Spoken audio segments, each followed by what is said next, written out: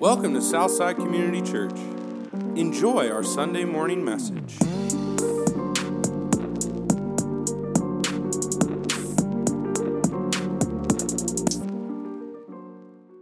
Here we go. You know what the hardest thing about preaching is? There's 100 people in this room, maybe a little bit less than that now. But all of us have our own ideas of what the good life is, of what a perfect human life looks like.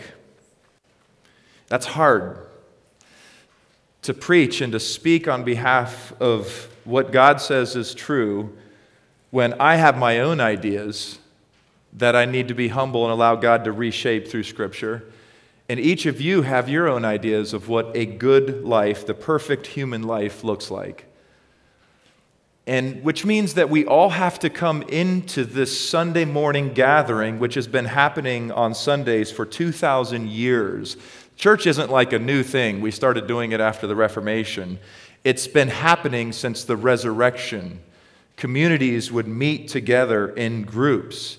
And somehow, in a very ordinary time together, we would learn how to live the resurrection life.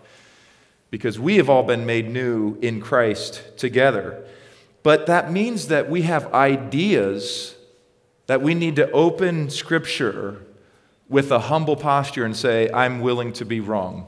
I'm willing to hear that I'm wrong on some things. And I want you to reshape what it looks like, what it means for me to be a good human and to live a good human life. Peter J. Daniels, who was used to be a Christian businessman who would teach other people about how to live the good life, he had an interesting practice he would have people do. He would say, look at every category of your life.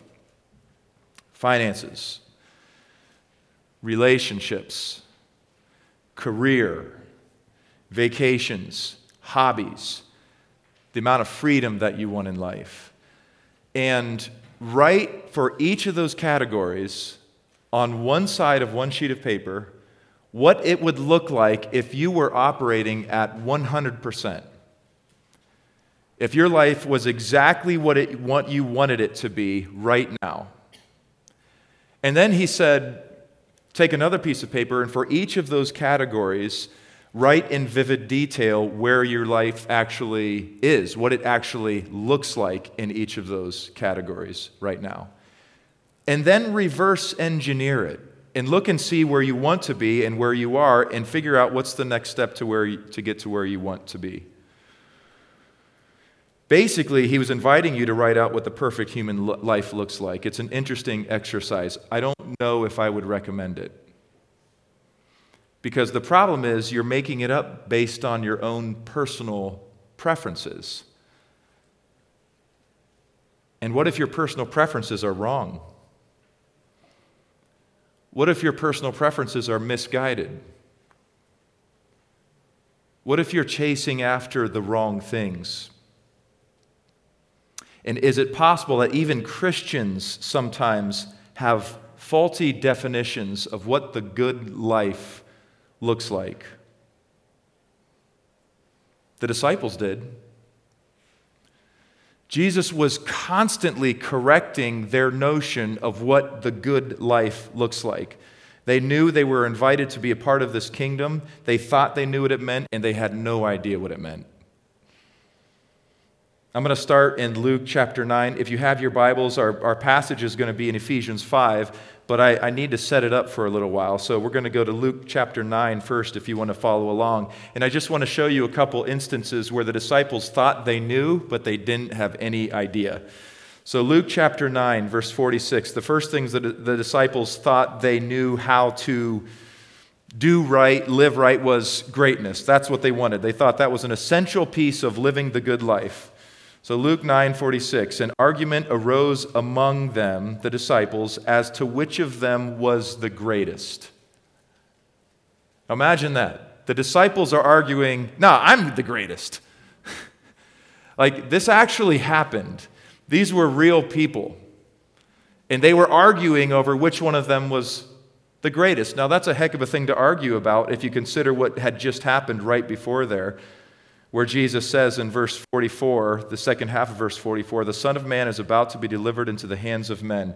Jesus had just told them that he was going to be delivered over, and he had elaborated earlier that he was going to be killed. And the disciples were arguing over who's going to be the greatest.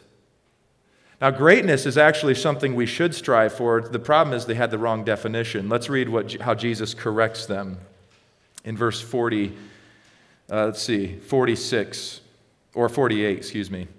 And he said to them, whoever receives this child in my name receives me. And whoever receives me receives him who sent me. For he who is least among you all is the one who is greatest. I'll let you just think about that for a little while. It's okay to strive after greatness, but the one who is the least among you in the eyes of people is the greatest in the kingdom. Their idea of the good life was misguided, and Jesus had to correct it. He does it again a few sentences later in verse 51.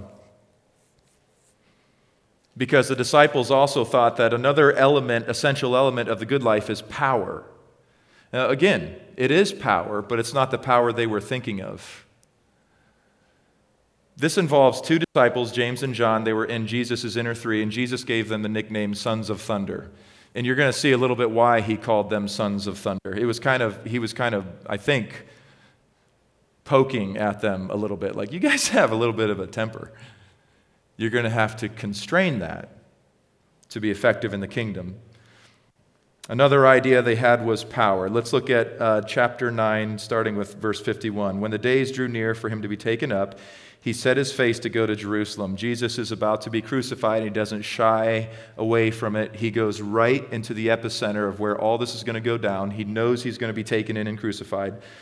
Verse 52, and he sent messengers ahead of him who went and entered a village of the Samaritans to make preparations for him. So on the way to Jerusalem, we're going to stop and eat at Samaria. So he sent some people ahead to make preparations. But the people did not receive him because his face was set toward Jerusalem. And when his disciples, James and John, saw it, they said, so he's going through, they rejected him as Samaria because they're like, you're going to Jerusalem, we don't get along right now. You're not going to stay here with us. You're leaving anyways. We're not going to host you. We're not going to feed you. We're not going to take care of your disciples. James and John were mad about this. And here's what they said. Lord, do you want us to tell fire to come down from heaven and consume them? That's nice. Fire comes down from heaven a couple times and consumes people and things. And they were familiar with the Old Testament, and they were like, let's bring fire down again. But he turned and rebuked them, and they went on to another village. Their idea of the good life was power, but it was misguided. The disciples were all excited to be a part of the kingdom, but they didn't realize what that meant. I was listening to a podcast, and the guy said, everyone wants to be a matador. Everybody wants the crowd watching them. Everybody wants to be in the middle of the arena and the center of the action until you actually get in the middle of the arena and you're alone with a 2,000-pound bull that's sniffing the air for you. They wanted to be in the kingdom. They thought they knew what it looked like to live the good life in the kingdom, and they had no idea, and Jesus was constantly correcting them. Which means it's possible that we might have some misguided ideas of what the good life looks like too. So let's do a quick exercise. I want you to imagine right now if you could snap your fingers and your life would be perfect right now. What would your life look like? If you could snap your fingers and you walk out of this building and your life is exactly what you wished and wanted it to be, what would it look like? Now ask yourself, what if I'm wrong? What if my idea of the good life isn't actually what's going to be most satisfying and most fulfilling for me? And the question that this passage begs us to ask today is, what if the perfect human life is actually a person who lives to make other lives great? what if you are actually a means to someone else's end? And what if Jesus commanded us and modeled for us to live that way? Because if you start living so that your life is great, you're actually going to get emptier and less content and satisfied. You're going to be the type of person who uses people around you to make you feel good. But if you live to make other people's lives great, then you can be a prey to the rest of the world and they can have whatever they want. Because you have the sovereign King of the universe looking after your needs. That's the potential of this passage. To be people who commit to submitting ourselves to the people around us in order to give ourselves over to a life of service. So now we're going to look at today's passage, and we're going to turn to Ephesians, or you can follow along in the bulletin. Ephesians chapter 5. And I'm actually going to start with verse 20, and I'm going to end with verse 21 today. Because you guys know we're getting into this passage, wives, submit to your husbands. And that's a terribly misunderstood and often mistaught, not always, but often mistaught passage. But in order to understand that passage, we need to be very clear on what the verse right before that says. So that's where we're going to park today. All right, Ephesians 5, 20 and 21. Giving thanks always and for everything to God the Father in the name of our Lord Jesus Christ, so with a spirit of gratitude and thankfulness, which is the highest mark of Christian maturity, you're grateful all the time. That is the highest. That's discipleship 10,000. You're always grateful in everything, at all times. So giving thanks always and for everything to God the Father in the name of our Lord Jesus Christ. Now you're ready for verse 21, submitting to one another out of reverence for Christ. The perfect life that Paul is describing here is a person who, out of tremendous gratitude to God, chooses to honor the God who saved them by spending the rest of their life in loving service to others, by submitting themselves to the needs of others. That, friends, is the description of the perfect human life. Doesn't get any better than that. Now, if I were you, I would be asking for proof, because that's a fairly radical shift from what we typically think of as the perfect human life. So the proof is, consider Jesus. We're going to turn the pages to the right, just a couple pages, to Philippians 2. And I want to give you a passage that I hope lodges itself in your thinking for the rest of your life, because this is the supreme, perfect example, model of a human life. It describes Jesus. And we're just going to walk through it. Do nothing from selfish ambition or conceit. How are we doing? Do most of the things you do without ambition or conceit. That would be easier. I mean, that would be easier to preach. That would be a little bit more gentle. We like gentle. That sounds good. And, a pastor's trick is, well, in the Greek it actually says something a little bit different, but I don't think I can do that with this one. I think it actually says what it means there. Do nothing from selfish ambition or conceit, but in humility count others more significant than yourselves. Do you guys see that? Does it say the same thing in yours? That cannot be right. But in humility, count others more significant than yourselves. You mean we're actually supposed to be more concerned with other people than our own needs? Let each of you look not only to his own interests, but also to the interests of others. Which means you don't completely abandon your life and give up all of your goals and not take care of yourself, but just be a martyr by serving other people and last maybe a year. We want you to have a good, long, fruitful life, which means you got to take care of yourself as well. But the goal is to look to the interests of others as much as you look to your own interests. Have this mind among yourselves, which is yours in Christ Jesus. So you would not get there on your own. What he's saying is you need the mind of Jesus, and he's given that to you if you have surrendered and submitted yourself to Christ, who, though he was in the form of God, did not count equality with God a thing to be grasped, but emptied himself by taking the form of a servant, being born in the likeness of men. He left the mansion to live in the slums with us. That's what that means. He left heaven to live on earth with us. And being found in human form, he humbled himself by becoming obedient to the point of death, even death on a cross.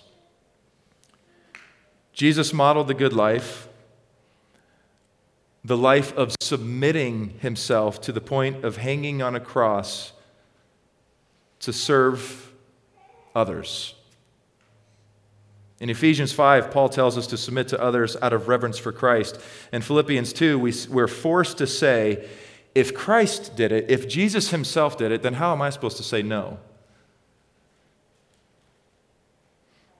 There are some stories that stick with me, so you're going to hear them you're going to hear them more often than others because they were like turning points in my life. And I'll just be honest, this is really hard. Every single one of us could judge every single other person in this room. Half of you could be judging me right now, like, you don't live that way, and I could be judging you. You don't live that way. We could all judge one another because no one in this room is Jesus. But what I want to do is challenge you, the same thing I'm asking the Spirit do for me. Would you turn the mirror back onto me so that I can do one of the hardest things that could ever be done, and that is take an honest assessment of my own life. That's impossible apart from Christ. You're not going to be able to do it. So ask him right now to help you do that in the same way that I'm asking him to help me do that. Bryce Drew was one of the most servant-hearted people I've ever met. He was my roommate my freshman year. He was a really strong believer. He was Mr. Indiana in basketball, which means he was the highest-rated basketball player in the state of Indiana, and they happen to like basketball. He was a prize recruit. He could have went to Purdue. There's a lot of big schools he could have got full scholarships to, and he went to Valpo because his dad coached there. And everywhere we went, we'd go out to eat, we'd go to the mall. When I was with him, people would stop and be like, "Can I have your autograph?" I mean, he's a good-looking guy. I mean, everybody loved him. Everybody knew him. He was famous. He was like a hometown hero. And then they'd like look at me and my other friends. They'd be like, "You can sign it too if you want." So how long, like, what's it? Like, they didn't care about us. It was Bryce. And Bryce was, there was this girl that had some health complications, and because of her health complications, you would look at her and say, she probably doesn't, maybe she doesn't take care of herself, or she just doesn't have a lot of friends, or she wasn't someone that people flocked to. And she was in one of our classes, and people just kind of ignored her, neglected her, and she missed a couple days one time, and it came back that when she returned, she said it was because she had some health complications. She had to call the ambulance because no one would take her to the hospital. She wasn't like an attractive person. And Bryce went up to her and said, "Here's my number, and you can call at any time. It's Greg and I's dorm room. One of us will take you to the hospital." And I'm like, you'll take her to the hospital. I'm not taking her to the hospital. So we're in the middle of season. It's late night. And we get this phone call. Bryce answers it, and it's this girl. And we're in an important time. I forget exactly now when it was in the season, but I feel like there was a game the next day, and it was kind of a big night. And I'm like, "And Bryce, we should get our sleep. Like, you need to make sure you're getting your sleep. I need my sleep. I don't even play. You need your sleep." And he leaves, and he takes this girl to the hospital, and he's with her most of the night. He stays. He takes her back home. He got it. He knew that the good life wasn't being able to put a little orange ball through a hoop. As fun as and important as that is, and as good as you can, in all the ways that you can help and serve people in that way. I have to say that because I love basketball. But he knew that was a means to an end. For Bryce, That wasn't actually the good life. The good life was submitting himself to the needs of people around him out of reverence for Christ. I've also told the story of the Dallas businessman. I heard this from a professor at Dallas Theological Seminary. He was friends with this guy, and he was like a CEO of this company, and he knew a lot of people in Dallas. He was kind of famous, very powerful, had a lot of money, and Howard Hendricks went to this guy's church, this professor, and he said there were all these troubled teenagers that would just flock to this guy. And he would always give out a business card. He'd write his number on the back of this business card and say, wherever I am in the world or whatever I'm doing, if you call that and you don't get me immediately, I will call you back soon. And if you need anything, I'll be available. And he mentored people, he discipled people, he gave people resources, he gave people jobs, he did everything that he could to help people. And he actually passed away, and at his funeral it was a who's who of businessmen and people in Dallas, and there were hundreds of teenagers telling the same story. He gave me his number. This was a disciple of Jesus first, and everything else second, because the good life is submitting yourself to the needs of people around you out of reverence for Christ. And I want to end by giving you a practical tool that you can hang on to that will help you begin to live this way. And you can write it in the margins of your Bible if you want, by Ephesians 5:21, because this is actually Eugene Peterson's description of love. Alex and I are taking the long way through a book by Eugene Peterson. We were taking forever to get through it because we take like year-long breaks between chapters, but it's an awesome book. And one of the definitions that Eugene Peterson gives of love in this book is willed passivity. Willed passivity. It means you're not just charging through your life with blinders on, hurting whoever gets in your way. It means you allow other people to shape how you spend your time and where you give your resources. Willed passivity. It means that you give other people's needs a place of priority on your to-do list. You don't live with blinders on. You know, we ought to have goals, and we ought to have a sense of direction, and we ought to know where we're going and what we're about. But most of Jesus' ministry happened out of interruptions. Most of Jesus' ministry happened when he was on the way to somewhere and someone interrupted him. And if we don't have enough space in our life where we're interruptible, then we're not living like Jesus. And we tend to push back on this idea of submitting our lives to the needs of others, but when we see it happen, we call it noble. Like imagine a famous actor or musician who quits their career at the height of their career in order to take care of a spouse who was just diagnosed with cancer. You know, that stuff actually happens, and the people who see it call it noble. Because we know in our hearts this is actually the right way to live. This is the way of the kingdom. And this is what the church ought to look like, a community of people who are submitting to one another out of reverence for Christ, because that's what he modeled for us. Now, there is a hierarchy to this. There's an order that we ought to abide by when it comes to submitting to people. Like there's certain people in our lives that ought to have priority in this mindset, in this way of life. And that's why Paul starts next with the next passage by talking about family, spouse, kids, workplace. Those are the three areas that he begins to unpack what it looks like to live a life of submission to others. So it's not like you just abandon your family in order to care for all these other people. And I'm going to share some things that have been helpful for me. And Kara and I were at Dwayne and Nicole Bonner's house a little bit ago, and he shared something that was very helpful. I'll share that with you. And if you've never been to their house, by the way, and experienced the warmth of their hospitality, then you're missing out. You need to go find Dwayne and ask you can come over. It's really good. But we're going to get into that next week. This week, you needed to know that the way of the kingdom is everybody submits to everyone all the time. And I'm not good at it. And neither are you. So let's ask God to help each of us do better.